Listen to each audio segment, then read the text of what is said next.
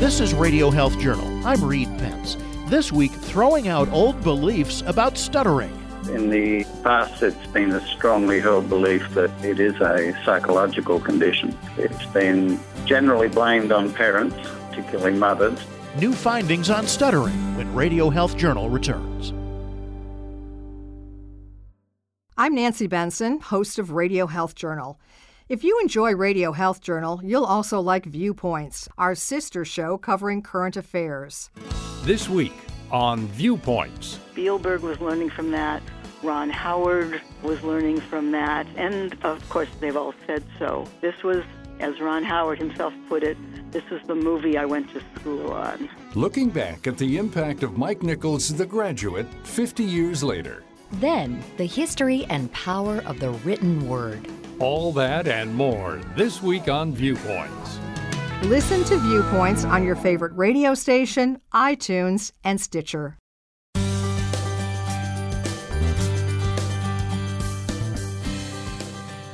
At some point in their lives, about 4% of people stutter. It's a speech disorder that occurs most often in preschoolers and affects twice as many boys as girls. By the time they're adults, roughly 3/4 of stutterers will learn to speak smoothly, but often shaming has already taken a psychological toll. Experts have long sought to find the causes of stuttering, but they've largely remained a mystery. It has a history similar to many behavioral problems, including autism, I guess.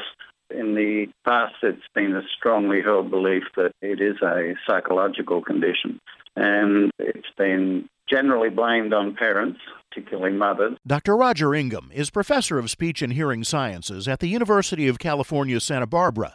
He says that today the public is still trying to get past the theories of an extremely influential psychologist named Wendell Johnson, who died more than 50 years ago. He was the first person to indicate that, or to surmise, that people who stutter learn to do so in childhood because their parents drew attention to these moments of disfluency in their speech and thereby made them anxious about it. And so thereafter, they were forever fearful of certain words and certain sounds.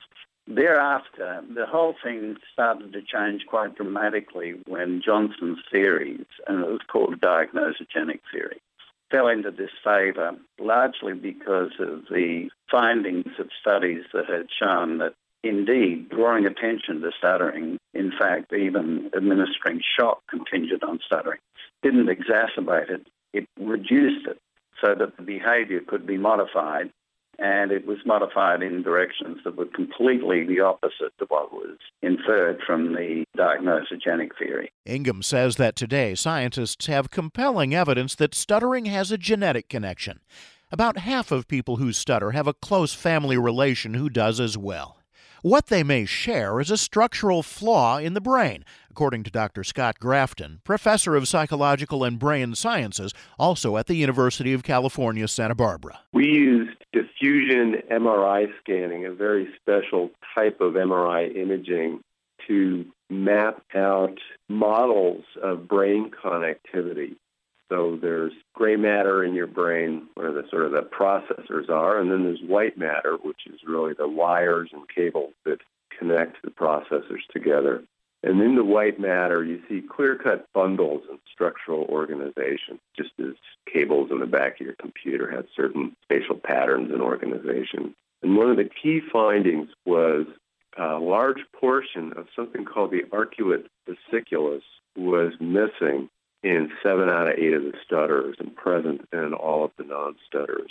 And it was a large portion. It was at least a third of the arcuate fasciculus was missing. Grafton says to have so much of a major brain connection missing is a whopping finding by any measure. So it's no surprise that stuttering is apparently one result. It connects two areas of the brain that are involved in adults, at least, in classic language function. The more posterior region in the back of the brain is associated classically with language comprehension and understanding what others are saying, and the more frontal areas associated with speech production. They need to be connected for normal language to occur. In adults, when you get a stroke in either of these cortical areas or in the connection between them, you get different kinds of speech deficits, either an inability to understand speech, produce speech, or repeat language. But would stuttering be the only place where such a large deficit might show up? Grafton says the areas of the brain that are impacted also include other functions. So in a normal person, the arcuate fasciculus has multiple branches that don't just connect classic speech, motor, and language areas. They also branch out into areas involved in perception, visual cognition, and other functions. However, not seeing deficits in those areas doesn't matter in the sense that there's over 500,000 of these connections that can be identified with MRI in a human. And there's a lot of redundancy in the system. So it could be that some functions are particularly vulnerable to a developmental genetic abnormality, whereas others, there's enough robustness in the system. There's enough alternative pathways that function can proceed. So far, Grafton and Ingham have most of their evidence of brain abnormalities from only adults who currently stutter. But what about people who used to stutter and recovered? And how about children? Ingham says there's some evidence abnormalities exist in kids who stutter as well. There have been some studies on children using a different method, diffusion tensor imaging, but the findings sort of suggest that there must be, or likely to be, an abnormality in the arcuate fasciculus region as well. We do have plans to look at children. We've already continued on with what we've been doing. We've started to look at people receiving treatment. We're particularly interested in people who've recovered, especially people who've recovered without treatment. It's possible that other functions are altered by the brain abnormality but haven't been connected to it yet. For example, a study in the journal Brain and Language finds that children who stutter can't perceive rhythm as normal kids can. The evidence we have that it may be in part a perceptual problem, so a problem in not producing the rhythms of speech or producing fluent speech, but a problem in perceiving rhythm, particularly in perceiving beat, such as you would perceive a beat in music. That's Dr. Devin McCauley, professor of psychology and neuroscience at Michigan State University, author of the study. He tested children who stutter and children who don't on their ability to tell whether two drum beats were the same or different. In order to tell the difference between the two different drum patterns, it helped if you could perceive an underlying beat. So it's harder to actually tell the difference if you can't actually hear in your mind a beat. And what we found that was really quite surprising is that the children who stuttered had much more difficulty telling the difference between these rhythms than children who did not. And that was after taking into consideration IQ and various other language measures that were unrelated to stuttering, so that we could be certain that the differences that we were observing were due to differences in ability to just tell the difference between two different rhythmic patterns. Speech has its own rhythm, and if people who stutter can't perceive rhythms, it may be a reason for their inability to speak smoothly. So a beat is something that's periodic, that occurs at regular intervals. So the ability to generate that in your head may help you pace your speech. So when you perceive a beat, you have to sort of fill in what's not there. So being able to internally generate a beat may help the motor system pace the individual syllables of speech or the different speech sounds in a regular rhythm.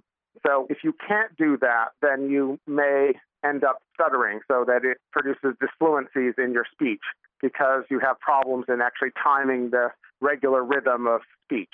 Supporting that is if you give individuals some external support. So if you play a metronome, so if you give them a beat, then that remarkably improves fluency in individuals who stutter. That also helps explain why people who stutter when they speak can usually sing without stuttering. McCauley says singing uses more of the right hemisphere of the brain, while speech is concentrated on the left side. Scientists still don't know whether speech training to eliminate stuttering similarly taps different pathways.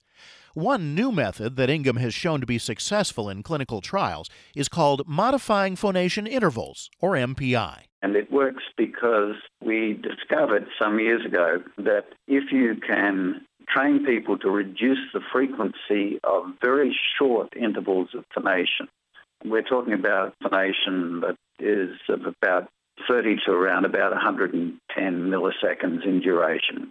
The normal vowel sound is around about 200 milliseconds. So these are very short voice sounds. We discovered that we could train people to reduce the frequency of them. And interestingly enough, if there was only a 50% reduction in these short phonated intervals, immediately stuttering went away. And conversely, if we brought back those short phonated intervals, stuttering reappeared. Stutterers use biofeedback to learn to lengthen those short vowel sounds slightly. But Ingham says it's not easy. It's a very demanding treatment. I wouldn't really enjoy going through it myself in one sense, insofar as we train the person very intensely in the clinic to learn to have the skill of being able to speak with these reduced frequency of short phonated intervals, so that by the time they are ready to complete the first phase of the program, they are able to speak without stuttering on a variety of speaking tasks that we can create in the lab, including telephone conversations and so forth.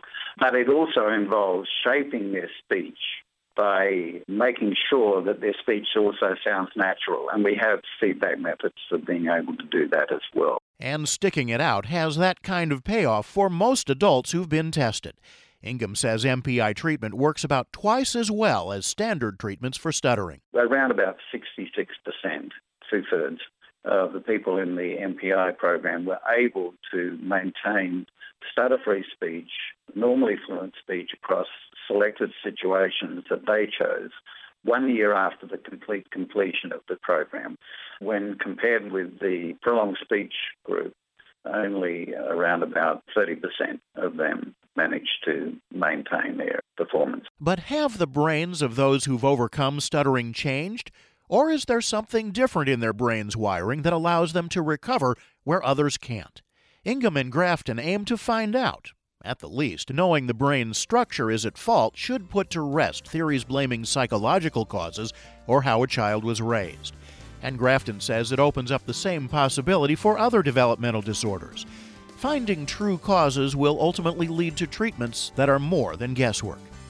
You can find out about all of our guests on our website, radiohealthjournal.net. You can also find archives of our segments there, as well as on iTunes and Stitcher. I'm Reed Pence.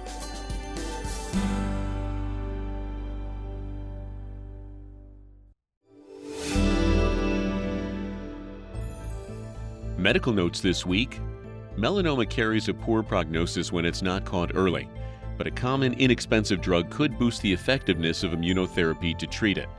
Current immunotherapy treatments have a response rate of less than 35%, but a study in the journal Oncoimmunology finds that the addition of pan-beta blockers increases it substantially. In the study, 70% of patients receiving pan-beta blockers with immunotherapy were still alive after 5 years, versus about 25% of those who did not receive them. If you're sick, other people can tell it with just a glance. Researchers writing in the journal Proceedings of the Royal Society B injected half a group of people with bacteria that produce flu-like symptoms, then photographed all of the subjects 2 hours later. The pictures were shown for no more than 5 seconds each to another group, who were able to pick out who was well 70% of the time. Going to religious services can be good for your health. A study in the journal PLOS-1 finds that people who attend religious services at least once a week receive a substantial amount of protection against mortality. Even those who attended less frequently suffered less mortality than those who didn't attend at all. Religious affiliation made no difference. Scientists say health behaviors can explain some of it. Those who attend services are less likely to smoke or drink, and more likely to exercise and get health screenings. And finally, scientists may have discovered why some women stay away from particular college majors or career paths: the perception that you have to be brilliant to succeed in them. Researchers say girls begin to associate smartness with boys by the time they're 6 years old, and their study in the Journal of Experimental Social Psychology finds that those stereotypes persist over time. So women are less likely to think they'll fit in if it takes being really smart to succeed. And that's Medical Notes this week. Thank you for listening to Radio Health Journal, a production of MediaTrax Communications. If you enjoyed this week's show, please leave a review on iTunes or share it with a friend. You can find more Radio Health Journal stories about health, science, and technology on iTunes, Stitcher, and at radiohealthjournal.net.